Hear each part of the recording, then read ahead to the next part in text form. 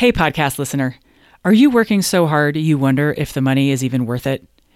If you're like most CPAs I work with, you have way too much to do, you feel relentless deadline pressure, and worst of all, you feel torn between serving clients and being with family. What if I told you you could work a 40-hour week without losing a dime? I know it sounds impossible, but my Down to 40 Hours CPA Mastermind is designed for CPAs just like you who want to get their lives back. Down to 40 Hours CPA Mastermind is launching soon. In it, you'll learn how to start getting your time back week by week, make your workload manageable while still bringing in plenty of revenue, what to put in your packages and how to price them, and so much more. Don't leave your future to chance. CPA Mastermind will get you on the sane, profitable path you've been searching for. With unlimited coaching, your success is guaranteed. Go to GeraldineCarter.com to learn more. Dates, times, pricing, it's all there. But really trying to learn marketing, learn how sales management works, mainly for professional services, and then learn how operations work. You learn those pieces that will make you a far, far better consultant. And it's also fun. Welcome to the Smart Strategy for CPAs podcast, where I help you work less and make more. My name is Geraldine Carter. As more and more CPAs make the shift to advisory, one question that's coming up again and again is, how do I run CFO advisory kind of meetings? What's the agenda? What am I showing my clients? What are the KPIs? What are we talking about? Your meetings are, of course, great opportunities to add value to your clients, increase their clarity, and help them better understand what's happening and make better decisions in their businesses. Here today to talk with me about how to hold great advisory or CFO meetings is my guest, Mark Gandy. Mark has been working as a part-time CFO for more than 20 years, and he's made every mistake in the book, and he knows exactly how to run a fractional CFO meeting. Mark, welcome to the Smart Strategy for CPAs podcast. Geraldine, it's an honor to be here. I'm also a little nervous to talk about all these mistakes as well. Well, mistakes is exactly how we learn how to do things well, right? So those of us who are unwilling to make mistakes will just not get as far along. So let's jump in with this question of how do we hold effective meetings when we make this shift to advisory? So give us just a high level of where the business owner is coming from and what are the things that they most need to know. Well, so when someone says that's a good question, it means they are stalling. But it's going to be contextual, right? It depends on where you are in the relationship. Is this a financially centric type of meeting? Every CFO, every CEO I meet with weekly, we have a standing meeting. And frankly, some of those discussions are somewhat ad hoc. Now, I just had a financial huddle with one CEO and his leadership team. There's about 9 of them, and there were 2 other owners. And we just went through the financials, and I don't even start with page 1. I'll just pick what I think the highlights are. I'll look at it. How would a financial journalist, look at some of these numbers? And plus, I get to ask a lot of questions. But when I'm meeting with the CEO one-to-one, typically every quarter, there may be what's the sprint for this quarter, or what's the big objective? So that will basically be really what we're talking about. We don't always hit the financials head on that much because usually the issues are either marketing related, they may be sales related, they may be operations related. But if you were to pin me down and if you were to say, Mark, talk to these 10 accountants who want to do this type of work, I would say, draw a square, and in that square, draw a cross. And then in the upper right-hand corner, what's the objective for the quarter? That's number 1. And you may not always bring up the objective, but we know what the big objective is for the next 90 days. Now, down in the lower right-hand corner, we'll usually look at what are the health metrics that need to be addressed. And I may not even bring anything up unless there's an issue. So and I'm smiling as I say this, but every CEO, when you have a great month or a great week, that's a signal. No, it isn't. You need about 8 or 9 weeks in a row of that same level of performance before it's a signal. So we'll look at the health metrics. Is there anything that sticks out? will address those. So that's the lower right-hand quadrant. As you start to move over from 6 o'clock to 9 o'clock, those are typically the people issues. And I'm a big believer in what's called the 10-30-60 rule. So the 10-30-60 rule is essentially 10% of any change is going to be all about the data, the numbers. And the 30% is all about the new process or whatever it is that we're trying to click on all 4 or 6 cylinders. The 60% is all about behavior. So most of the issues I've learned over the 20 years, it's not because we're terrible at numbers, it's not because we're terrible at process, it's because of behavioral issues. So most of the issues I deal with CEOs, it's a behavioral issue. It's just getting people engaged, getting people excited. And then that last quadrant from 9 o'clock to 12 o'clock is, what do we need to be talking about? What do we need to be focusing on over the next week or the next month? That's kind of in the back of my brain, my mind, as I think about meetings. But I've been doing this for so long. A lot of these CEOs become friends, really good friends. And so we'll just pick up in the middle. It's almost like if you were to participate in my meetings, it'd be like, it sounds like we're starting in the middle of a meeting, but we're so much on the same page. And that's the key with the CEO. It's a special relationship. I'm not in the advisory business. I'm in the relationship business. So that's a long-winded answer. Does that sound good? Yeah, so that's an excellent answer and a somewhat unexpected answer, because I think where a lot of people's heads go is, what KPIs should I be showing them and what should be on the dashboard if I'm building them a dashboard? And so their minds are very much in the numbers, and what you're saying is that the numbers are but 10%, the data, the rest is, 30% is process, 60% behavior. So I think that changes the nature of what listeners to this podcast are going to be thinking about in terms of, what they're going to be talking about in their meetings. So let's go to the first quadrant objective, the objectives for Q1. When I ask CPAs and they come to me, they're like, I have this client who has this problem. What should be in my proposal? And I ask them, well, what does the client want to do with their business? What are they trying to do? And they're like, I don't know. And I say, well, they, climbing through 10,000 feet, are they wanting to maintain cruising altitude? Are they getting set up to sell? What are they doing? And one thing that commonly gets overlooked is, what is the objective? What's the business owner trying to achieve? And what you're saying is, this is quadrant 1. This is where you start. So can you expand a little bit on this conversation around objectives? Absolutely. There's, I think some of the people who, by the way, I love your show.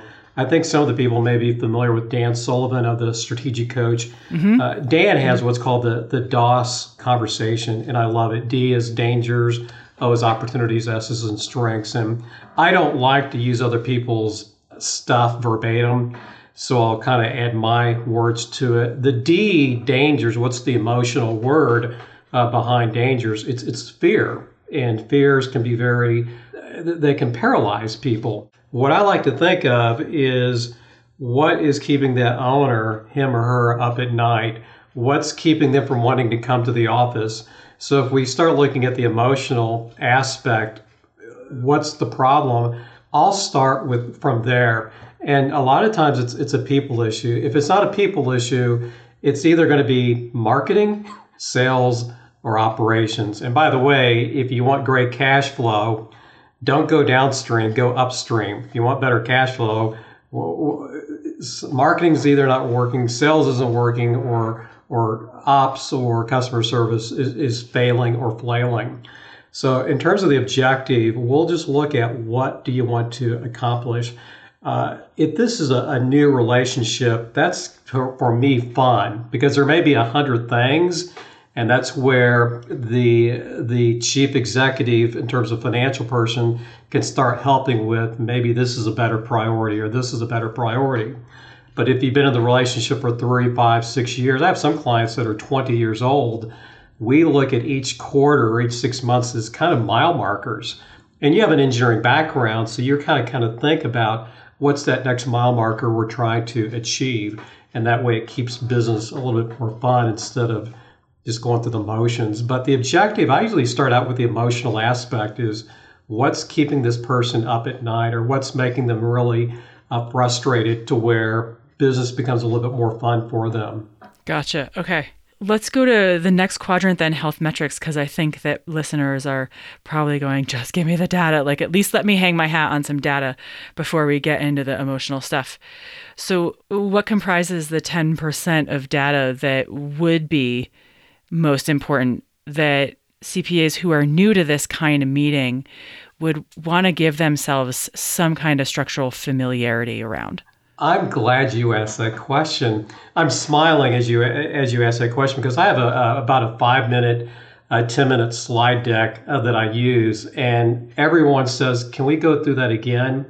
But all it is just a simple. It's a simple workflow. So and now I realize not all business is perfectly linear, but let's take a professional services firm. You typically need to go find clients. So I call that finding. And then now you have to qualify them, meet with them. I call that getting. And then once they become a client, I call that doing. So I have 3 keywords of business: finding, getting, doing. Now, when you flesh that out a little bit, you may have 6, 7 key bullet points in that value chain. And it's that way for every client. But finding, getting, doing, once I figure that out, what are the 2 or 3 most important activities of finding? What are the 2 to 3 most important activities of getting? And then what are the 2 to 3 activities of doing? Well, if I know my activities, now I know what to keep score with. So maybe in terms of finding, maybe I have some marketing system to where it's going to give me 8 to 10 leads per week or per month. Now, I also have a system called the 2x, the power 2x. So if that's the case, can we double it? Is it possible to double it? So we're always looking at ways, we're looking at that value stream, look at the activities, the key activities, and then what do we want to keep score of? We also then determine what should be proper performance. So we let the value stream of the business dictate what the numbers should be that we're looking at. And then of course the financials, to me that's the garbage can because all the key numbers inflow into the financials. In my world, we do financial modeling. So all the numbers flow through the financial model, which then flow through the financials. So that's the way I look at I don't use the term KPIs. I just say important numbers, the key numbers. Where my head is going here is back to what you said just a minute ago, looking at marketing, looking at sales. If you want to improve your cash flow, go upstream. One challenge that is sort of endemic to this industry is because when you get a CPA license, you hang your shingle, people need their taxes done, you hang it up, your phone rings, you hustle for a year or 2, you fill your client roster, and you've got clients, but it's done primarily through hustling and just by virtue of being a CPA, and taxes need to get filed.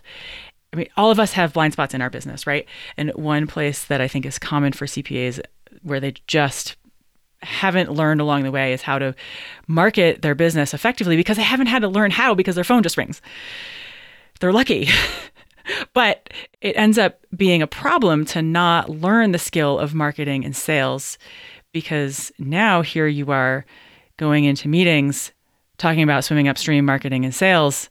But if you yourself haven't had the experience in your own business, what are you going to be able to bring to the table? So can you address that? Yes, and you've unwittingly addressed something that I've written about. I have a book coming out soon. And I'm a big believer that, first of all, can I, before I answer that question, can I tell you what the definition of a CFO is? Yeah, please. One of the definitions or one of the requirements should be that you should be able to, and this may be controversial, but it's a strong opinion, you should be able to step into the CEO's position for 1 whole year, and then after that year's up, you're happy to go back. Oh, by the way, sales went up a little bit, profits went up a little bit, even the value of the business may have gone up a little bit. Now, you may say, well, why wouldn't he or she want to keep being the CEO? Well, I don't know if you remember the former, I can't remember, he's a Roman or a Greek, but Cincinnatus. He was a famous a general, and then when the war was over, he went back to being a farmer. And so great CFOs should be able to run a business, but then go back. So that means they need to understand marketing, they need to understand sales, They need to understand operations. And that's something I've had to self-teach myself over the past 20 years. And just getting in and that's where I've talked about making mistakes, but really trying to learn marketing, learn how sales management works, mainly for professional services, and then learn how operations work. That you learn those pieces, that will make you a far, far better consultant. And it's also fun. And by the way, there's nothing wrong with being intense on financials, analysis, plan. That's good. But if you want to go to that next level, you do need to learn those other aspects, and that's going to take some time. This is excellent, because this is not at all where I was expecting this conversation to go. So, and I think it takes the pressure off. What I'm hearing you say, I think takes the pressure off of the CPA converting to CFO, having to like somehow bring all the right numbers and all the right financial understanding and all the right data with all the right dashboards in all the right bar graphs and histograms and present it all perfectly, as if that is going to be the thing that makes the light bulb go off. Whereas, what you're saying is much more, no, it's about, what is on the CEO's mind, what's bringing revenue into the business. Let's talk about the process piece before we get to the behavior piece, which I can't wait for. When you say 30% is process, what's that mean? Process is how does work go from raw material to finished goods. I'll give you a perfect example. I don't think they're listening. So one of my clients, they work in the vehicle leasing industry. And by the way, I think if you want to be in this business of being a CFO, you need to hang out with your clients as much as possible. So I'll just show up, whether it's virtually or physically in meetings, weekly meetings or monthly meetings. One of the meetings that was being held was what's called the damage claim reserves meeting. And again, this is a vehicle leasing. Think of an enterprise that has maybe thousands of vehicles. Well, at any given time, there may be 1,000 of them that are injured and they have to be fixed. They have to go to the hospital and get bandages and get shots. And now we can put them back out on the road to be leased again. Well, I went to a meeting and there was a list of cars on a Word document. Well, first of all, the CEO wrote it all up, and I found out there's not really a good process. So just observing that, I thought, what if we did these 3 things? Here's a way to track the data better. The name of the game is to get the vehicles, once they're out of service, get them back into service as quickly as possible at the lowest possible price or cost. Well, it turns out about 60 days later, our COO is glommed onto that. So we've improved our process. So I think the key is just looking at some of the key processes in the business. And you will find, I'm just confident, any of the people who are listening, there's some really bad, I don't know if I can use the word crappy, but there's some really bad processes in place. And this is opinion, accountants are really good at process flow. They're really good at that's waste. So let's get rid of that. So that's what I mean is I'll try to look at what are the 5 to 6 most important processes in the business. And I'm not looking at how to speed it up. I'm just looking where the waste is. And again, I think a lot of us, we have natural instincts for that. So that's what I mean. Again, onboarding a new client, especially professional services firms, can be messy. How can we improve that? Customer service can be clunky. So I could just go on, but I think just looking at find the 6, 7 most critical processes from a customer's perspective, look at from their perspective, and then look at, do we need to clean this up, fix this up? I've got like a half a dozen or so COO playbooks I'll create just to help them to think about, here are the tools you need to be thinking about just to have better throughput in the business. What this is making me think so far is it's far less complicated than it needs to be, right? And some of the solutions that we can help our clients find are far more hiding in plain sight than we might realize, especially if we're looking for, it's got to be complex, it's got to be hard, it's got to be financial, it has to be like, I've got to come up with this giant, brilliant aha for my client that was, only I could derive. Whereas what it sounds like is, no, take a step back and look for the obvious things, which is where are they wasting money? Where are they hemorrhaging cash? Where is the process just completely log jammed and things aren't getting through to the other side and so on? So let's go over to the behavior part, because I think that this is something that may not even be on folks' radar. 60% behavior. What's in that 60%? We've read a lot, and I don't know if we owe the Gallup a big pat on the back for this, but their engagement, employee engagement, is just such, I hate to use the term buzzword, but it's we have a heightened sense of awareness toward employee engagement. So I just like to ask the question, why aren't people better engaged? Is it because it's just a boring place to work? Is it not inspiring? Maybe you have a bad leadership, bad supervisors. So I just like to look at what's causing bad behavior. When I think of bad behavior, I think of ABC. B stands for behavior. Well, what came before the behavior, and then what came after the behavior?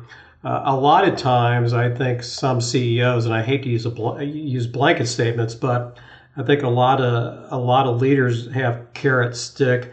Let's do this, and then we'll get better behavior. But what if we had what happens before the behavior? Well, what if we just had a better work environment? What if the work is more stimulating? We want staff to want to come to work, be proud, be excited. So what are the things we can do before bad behavior ever occurs? And I'm thinking in some cases it can be as subtle as just boredom. So what can we do to make work more interesting? And that's what I mean by behavior. I'll just look this up. DCOM, D-C-O-M, DCOM. Just do a Google search. I think DCOM, if you're listening to this walking or running an errand, you can remember DCOM, D as in dog, C-O-M. Just do a research on that.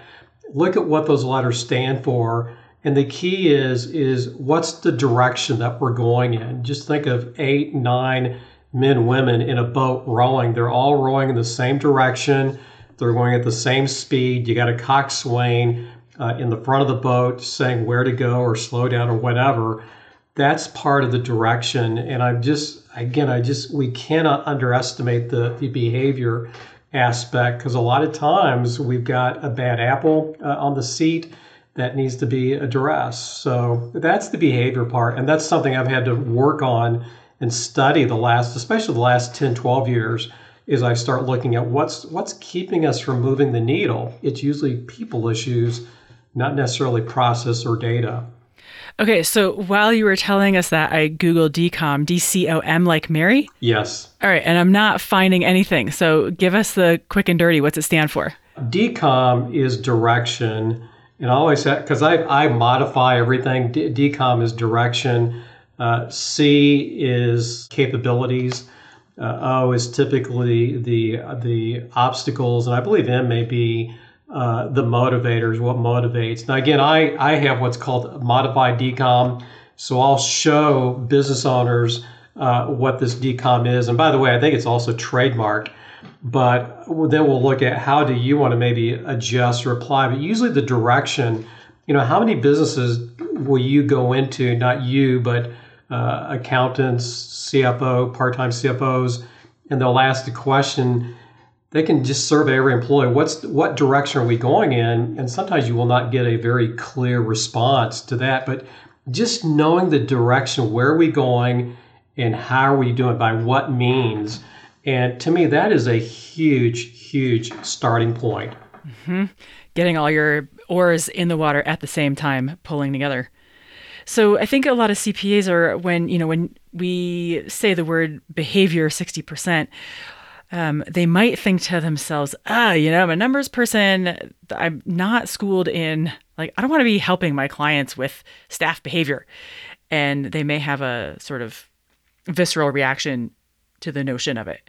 So how do we help them think about it in their minds so that they don't put themselves on the hook for being the ones to help address staff issues, that they're more just thinking about the cost of bored and disengaged staff and how the CEO, because it's their company, can address it? My first controllership position, and by the way, this again could be controversial to say this, but I do believe anyone getting into the CFO business should have 5 to 10 years experience as a CFO or at being an elite controller. My first controllership position, I had 40 people working for me. So people above me thought he can do this. So I just had to learn some basics, the basics. The golden rule is a good starting point, but I had a triangle. And at the base of the triangle, I had respect for myself, respect for the other person, and the respect for the business. Respect because if you can't respect yourself, it's going to be hard to respect other people. So you have to respect yourself. You have to learn how to respect other people, and then you have to respect the business. You don't badmouth it. You appreciate, you protect, you do what you can to help the business. Because I came from a controllership position, having that many people work for me, it became a little bit easier because there can be pride, lack of humility, ego, envy, backstabbing. I mean, just a lot of the things. And then that's why when I work with these business owners, I kind of know what it's like when you've had people that can be frustrating or it's frustrating to you. So then as I'm going to clients, and part of my model is being on site so I can observe. I want to replicate what I've been with an employer as a W-2 CFO as I am with as a contract CFO. So I like to be there, and I can just observe some really poor behavior. One of my favorite coaching tools is I'll take a blank piece of paper and I'll draw 2 circles. And one is friendly, one is firm. Then I'll take those 2 circles and make the friendly part be bigger than the firm circle. What kind of relationship is that? And then we'll look at the firm circle is too big and the friendly circle is too small. What kind of relationship is that? So we talk about trying to be, friendly and firm, equally. So I have just a handful of tools that will help me to help other coaches, because I'm not just working with the CEO, I'm working with other managers and they're looking for help. So when you ask how can we get other CPAs, accountants to be more observant or thoughtful of behavioral aspects, I think what's going to happen is you're going to become more valuable. But not only that, your clients are going to start working a lot better if they take some of these tools that you're presenting them very, very seriously. Okay, great. I love that. This is all really helpful in, I think, helping our listeners, accountants and CPAs, think about what this meeting actually is for and what it can do, and that it's perhaps a good bit less numbers focused than we may have anticipated. We have a few minutes left. I do want to still dig in briefly to the mechanics of the quantity of how many clients you have and how many meetings you have. Like, what is your maximum capacity? Because I think that this is going to take, for CPAs to make the shift, requires getting out of having 500 or 1,000 clients and thinking about having a dozen or so. So can you talk about how many clients you have at a given time? And what your capacity looks like in terms of actual numbers? Well, up until this past week, I have 2 new clients this week, which I don't like. I only like to take on 1 new client per year. But to me, a sweet spot is about 7 clients. So once upon a time, I had up to 18, 19 clients, and it's just too many. One of my first CFOs that I coached in my practice, called 3-Agent CFO, I'll ask him, how many clients do you have? He says 17, and my answer to him is, you're not billing enough, you're not charging enough. And he laughs and says, yeah, my wife says the same thing. But to me, the perfect sweet spot is about 7. Now, that gives me a chance to be on a couple of paid board of directors. I also like special projects. Even though it's not repeatable, I just love doing special projects like financing, complex financing, an acquisition project. I had a CFO from St. Louis, Missouri. A W-2. He knows he hears I can coach other CFOs. So I'm working with him right now. So that's a one-off project that will last about 9 weeks. So, but having them ongoing, and these are long-term relationships that, man, some of these relationships go back 20 years, 12 years, 9 years, but about 7 of those. I'll have every once in a while, Geraldine, a feud. It's like, I just don't feel like I'm adding any more value, because the crux of my practice is teaching. It's not necessarily doing. I want to get everything out of my brain and teach them. To me, they need to have their own CFO. They need to have their own controller. So my goal is to get them financially savvy and prep them for that next level. Even though my client base in terms of revenue goes up to $100 million. I have one client just passed $100 million just a couple of months ago. So that's kind of cool. But that's 9 is pushing it. So are you having weekly meetings? Yes. Okay, so you've got 9 weekly meetings. I even have a couple, Geraldine, where I have 2 per week. And in one of those meetings, the CFO even joins us as well. So I do, by the way, I do have some clients that have CFOs on board too, and also very good controllers. But I have one where it's 2 a week, and then most of them 1 a week. I have a few where we're so in sync with one another. We don't have set meetings. We may have a couple a month, but it's like I may get 3 phone calls a week, or I may get a phone call on the weekend. So it's very ad hoc. And again, we're in the relationship business. So a relationship like that it took years to get there. And I think that's the relationship we've had since 2009. So how much of the keying in of data are you doing? Or do you do any or none? Almost none. Almost none. So you get reports and everything delivered to you. Yeah. And I'll repurpose it. I use some cool tools. I'm a Tableau. I love using Tableau in my practice. And I think some people are probably familiar with it. I use a tool called Quantrix, which is a very complex financial modeling tool. So I will ask for data in a certain format, and it might take me 2-3 minutes to get it uploaded to those systems. But no, I'm not doing accounting work. I'm not doing any grunt work whatsoever. That's a no-no for me, mainly just because I don't like doing it. Okay. So to the extent that you're comfortable answering, what's your typical price range for a client? It varies. Again, great question. It varies. Anywhere from, I have a really old client. All we do is we just meet, but it's about $1,000 per month, and I have clients that go all the way to $7,500 per month. I have several that $2,500 to $4,500 per month, and a lot of it I just go by feel. I ask myself the question, can they 10x this investment? And can they 20x this investment? And I have this little meeting in my head. I don't think so. So I'm really going through. Like one of the new clients, I kept thinking, this guy's sharp. I don't know what value. So my goal is to increase his net worth, him and his family. I want to see the employees gain out of this relationship. So I've actually decided not to bill him as much because I'm not convinced. And we even had a candid conversation about that. And the reason I share that, because I'm not cheap. So, but you're anywhere from $1,000 and that's to $7,500 per month. I've had one client a couple of years ago. I was working for a private equity group, and I was doing $9,500 per month. But that work was pretty intense. Okay. And what's the revenue range of these businesses typically? Are we talking like 100,000, $1 million, 10 million, up to 100 million? I think my sweet spot is going to be between that $3 and $20 million range. 2 of my clients, their goal is to get to 100 million. So I don't put this on my website, but I love working with scale ups. So if you want to scale up from 10 million to $100 million, I'm going to get you there. I'm going to help you there.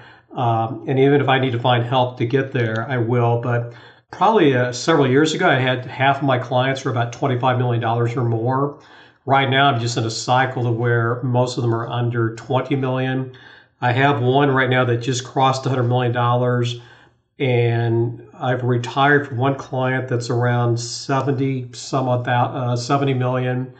But again, most are between that 3 and 15. And again, that's a good sweet spot because they don't have the financial capability that these bigger organizations do. Okay, that's all really helpful for listeners to kind of understand where the stuff starts to make sense. So a couple more quick questions here, and then we'll wrap.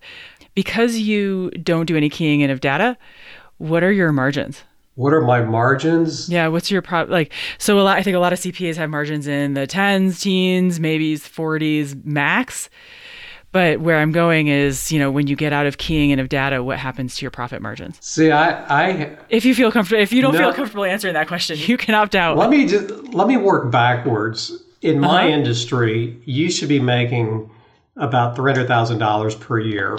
Period. Mm-hmm. So I don't even think in terms of margins. I do have some stuff, like when I take on a new client, I will have a few out-of-pocket costs, such as I'm certified with Colby, so I have everyone, and I don't charge for that. I have some server space, like Tableau and Quantrix, and I put some of their files on my server that I purchased in advance. That's just part of the pricing. So I would assume if I actually did the math, if I followed GAAP, my gross margins are probably 98%. So a lot of my costs are general and admin. No, I'm serious.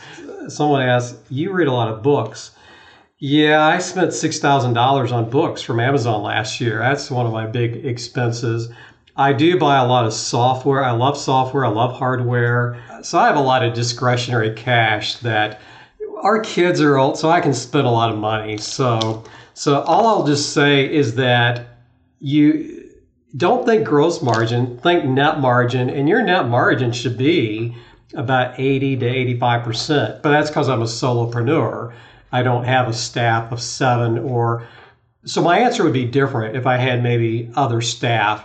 But I've been doing this for 20 years, and there's just not a lot of expense. Mine is more because I spend money on expensive software and I read a lot of books. So I love discretionary cash. Talk to me about how much, and this is our last question, how much discretionary time do you have? Can I pass? You might like work. I work a lot of hours. Do you because you have to or because you like to or? I love my work. If you ask my kids, if you ask my wife, they'd say Mark works too many hours. But I love what I do. I mean, I love... this afternoon after this interview, I'm going to go out on one of my farms and mow. But I'm going to be thinking about? I'm going to be thinking about Osage Food Products. I'm going to be thinking about City of Rent-A-Truck. I'm going to be thinking about the Ranger Group. I'm going to be thinking about all these businesses, and that's why I care about these. These people become family. They become friends. And so discretionary time, I mean, I get the time off that I need to, but maybe not as much as I should. Okay, but it sounds to me like you've got a choice about it and you're in control of the spigot. You're not backed up against deadlines all the time, wondering how you're ever going to get out. Yes. Every once in a while, I mean, if I have someone that's working on an acquisition, they've decided to go add a new product line, or one business wants to get into this new manufacturing line, which happened a couple of years ago.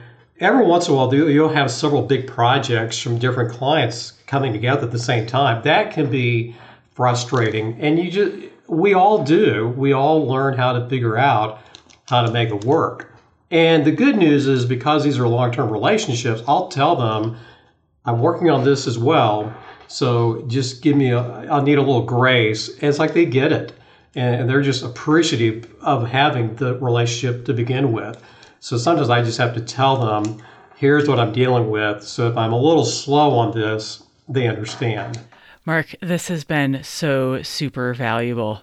It's been a real treat to go right to the source and hear from an expert who's been doing this for years about how to do a great job and how to build a business around it. Mark Gandy, thank you so much for coming on the Smart Strategy for CPAs podcast. Geraldine, this has been an honor. Did this year's tax season nearly kill you? Do you desperately want to be somewhere different a year from now, but you feel overwhelmed and lost about what to do to change things? The next time you find yourself wondering what to do, head over to shethinksbigcoaching.com to check out the results clients get from working together. Then take the next small logical step and subscribe to my daily drip newsletter. You'll get one easily digestible tip a day on how to position your business, how to price services, and how to sell outcomes so that you can be more profitable, get your time back, and get off the tax hamster wheel for once and for all. That URL again is shethinksbigcoaching.com. All right, that's it from me. Have a great week. Hi again. Would you rather spend your weekends outside playing or at your desk? In Down to 40 Hours CPA Mastermind, we put an end to overworking while maintaining revenue. Go to GeraldineCarter.com to learn more. Dates, times, pricing, it's all there.